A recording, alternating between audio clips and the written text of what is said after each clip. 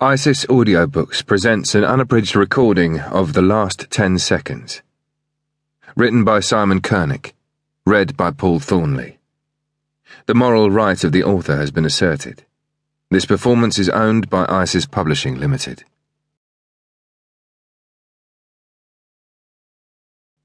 Today, 8:05 a.m. An empty shell of a building deep in the heart of the city. It's early. The first spears of bright sunlight advancing through the holes in the wall where the windows are meant to be. And here I am, watching my blood form a visibly growing pool on the dusty concrete floor in front of me. Propping myself further back against the wall, the gun still dangling precariously from my trigger finger, I concentrate on keeping my eyes open, forcing myself to focus on the carnage in this vast, empty room. 3 men dead.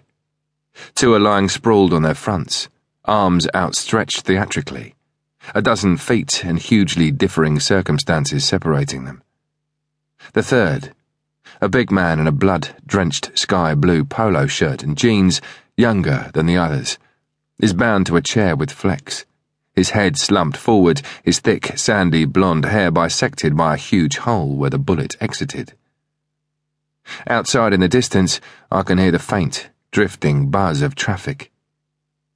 But it all seems so far away, and as I listen it seems to grow fainter, consumed by the leaden silence inside the room.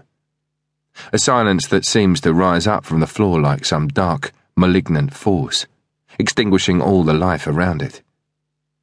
It's going to extinguish me soon enough too. I'm bleeding to death.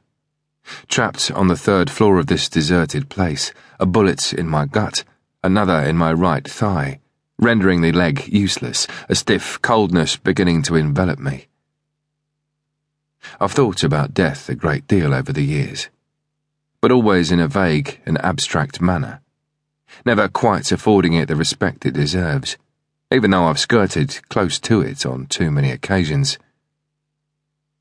But as I sit here, wounded and helpless, wondering how I've got myself into this terrible tomb-like place, I can hear death's steady, inevitable approach, and I know there's no escape.